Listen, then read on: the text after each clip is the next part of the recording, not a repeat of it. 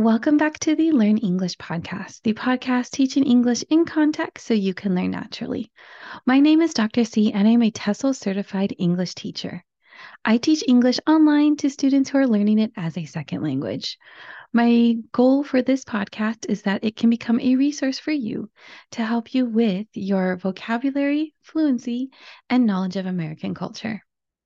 On today's episode, we are going to discuss turkey idioms. So, if you watched our video last week, you saw the traditional Thanksgiving foods and how turkey is closely associated with the Thanksgiving holiday.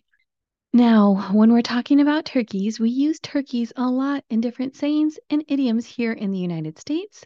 And I wanted to share some of those with you, discuss their history and their meaning, and tell you how you can use them in sentences. So with that, let's begin.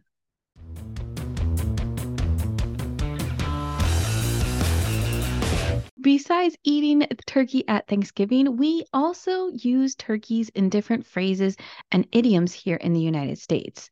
These phrases can have very different meanings, and if you're not from the United States or if you're not a native English speaker, you might not understand what we mean by these different sayings. So on today's episode, I wanted to tell you these different idioms, discuss their history, and tell you how you can use them in conversation. The first idiom that we are going to discuss is to talk turkey. So, to talk turkey means that you are having a very open and honest discussion with someone. You are not being evasive. There's no ambiguity, which means there's nothing that's unclear. So, when you're talking turkey with someone and you have a conversation where you're going to talk turkey, that means you're having a very frank, a very direct conversation. This is usually in business. So people normally talk about this or use this phrase when they're talking about some type of business aspect, but it doesn't always have to be. It can also be if you're having maybe an uncomfortable discussion with someone, a discussion that might be a little bit uncomfortable for one party or the other. But again, it doesn't always have to be that. It just really has to be a very open discussion, a very direct discussion between two different parties. A little bit about the history. The origins of this saying are a little bit unclear, which is funny because the idiom itself means to be very clear, to be very direct. The origins aren't really sure. It might have to go back to the Native Americans and European settlers, originally in the early 1600s. So turkey at the time was a very valuable commodity. It was a very important food item. And there might have been business negotiations between selling turkeys and buying turkeys. It might also have to do with the sound a turkey makes. So turkeys are known for making some gobbling noises, some very distinct, clear noises. And this might have to do with having very distinct, open conversation. Again, not too sure on the exact origins of the phrase, but if you want to use it, let's give some examples of how it's used. Again, it's normally in a business negotiation, so those are going to be the examples that I start off with. So let's say that you go to buy a new car. You go to the car dealership, you find a car that you really like, and then you ask the car salesman, how much does this car cost? Now, he might be a little evasive with his answer.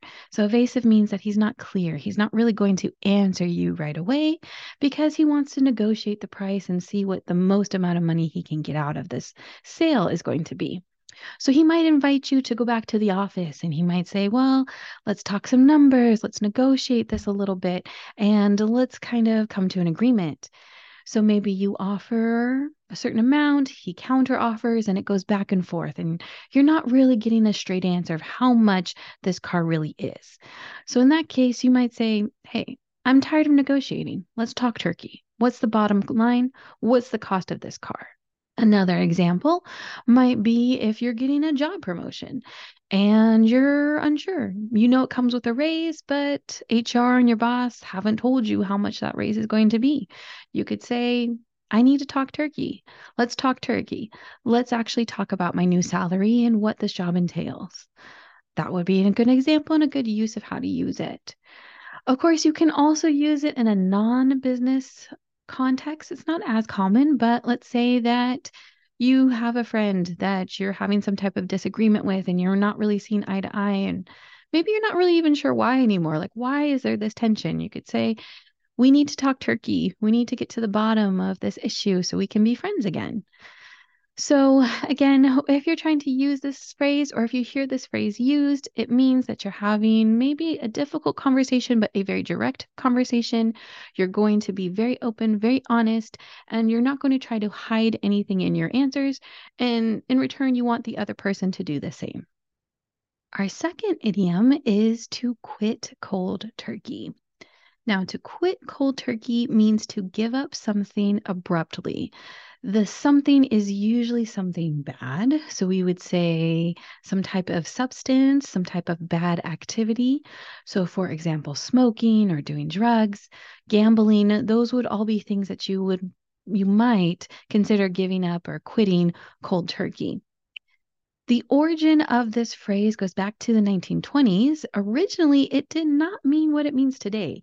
It actually meant to discuss something openly, like to talk turkey. But now it has had a completely different meaning. Over the years, it's changed. And so the current meaning comes from when people withdraw from alcohol or drugs or some type of substance, they can feel bad. They can feel poorly. They can have their skin kind of turn a lighter color. We would say they look pallid. They might also have shakes or some goosebumps on their arms. And so the skin of the person who was withdrawing from that substance was said to resemble a cold turkey.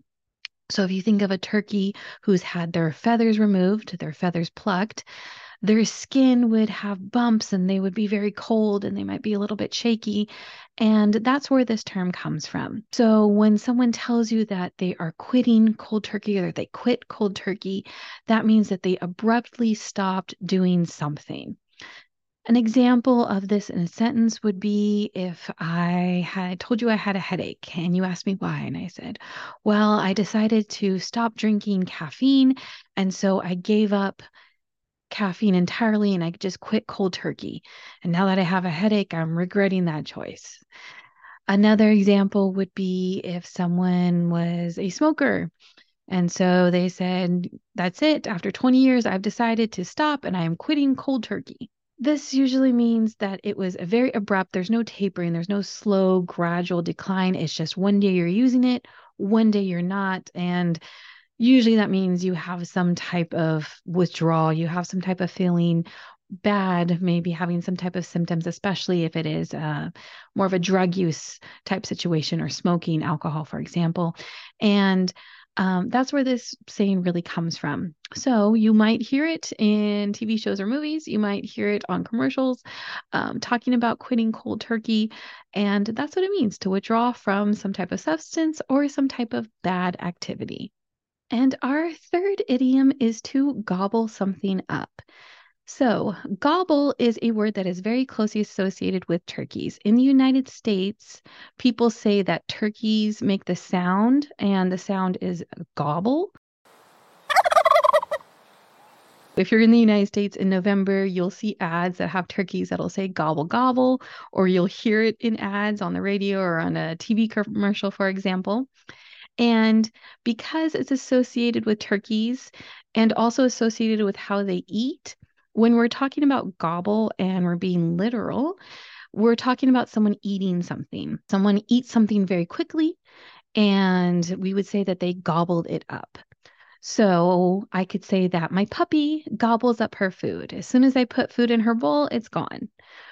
Or, for example, if you take cookies to a company potluck and before you even get to try one yourself, they're gone, you could say, wow, my coworkers really gobbled up those cookies. There's already none left. That is when you're being literal. So, literal is having to do with eating. Being figurative with this saying, because it can also be used figuratively, means that you're not talking about food and you're not talking about eating. What you're talking about in that case, in that instance, is that something was very easy to do and a person was able to do it very quickly. Usually, the person was able to do it quickly and enthusiastically, we would say. But You can use it really kind of in any context if you're using it more figuratively. So let's say that I give an exam out to my class, and the smartest student in my class gets done with the exam in 10 minutes and gets a perfect score. I would say, wow, they really gobbled up that exam. That was nothing for them. So they got done with the exam. It was super easy for them. They got a perfect score. They gobbled it up. You can also hear this a lot with sports teams, with athletes and different sporting events. So let's say you're watching soccer, as we call it here in the United States, and Messi scores a goal. And it was really easy for him. He got the ball and there was no defense. He just went really quickly and scored the goal. You could say, wow, Messi gobbled up that defense. That was nothing for him. It was so easy for him to score. So when you're talking about it in sports terms, it usually means that one athlete or one side is dominating the other. So maybe the Los Angeles Lakers gobbled up that other team, or they gobbled up the defense. That is the instances that you would hear it. So again, gobbled up can be literal with food, can be figurative in terms that just saying that something was really easy and quick to do.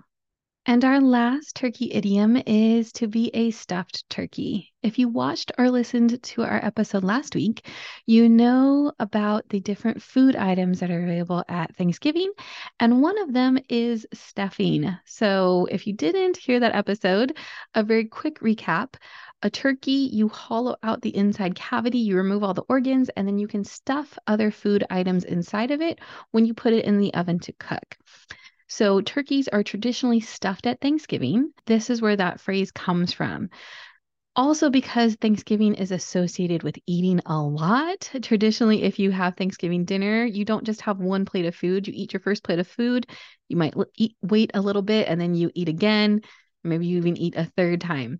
So, when we're talking about being stuffed or feeling stuffed, that means that you've eaten a lot of food, that you might feel a little bit uncomfortable. Maybe you overindulged, ate too much, and maybe you're regretting your choices.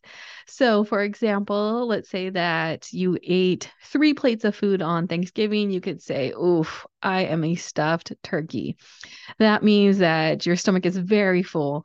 You're probably uncomfortable and just hoping that that pain goes away relatively quickly. So, when people just say they're stuffed, usually, again, that's referring to eating too much for their stomach to feel very full. And then with this time of the year, with it being Thanksgiving, people will say a stuffed turkey, referring to Thanksgiving dinner. I hope you learned a little bit about these different turkey idioms and sayings. As you can see, they mean a wide variety of different things. It can be very confusing to understand what people are meaning when you hear them, especially if you're not from the United States. So I hope this helped you, and I hope if someone says this phrase or idiom to you, you will understand what it means now. If you are enjoying this podcast, please leave a rating on whatever app you are using to watch or listen to this podcast on. Please refer us to someone that you know, someone who is also learning English. That is the easiest and the best way to help us grow and to reach a larger audience. Like and subscribe so you don't miss our next episode when it comes out next week. And until then, keep learning English.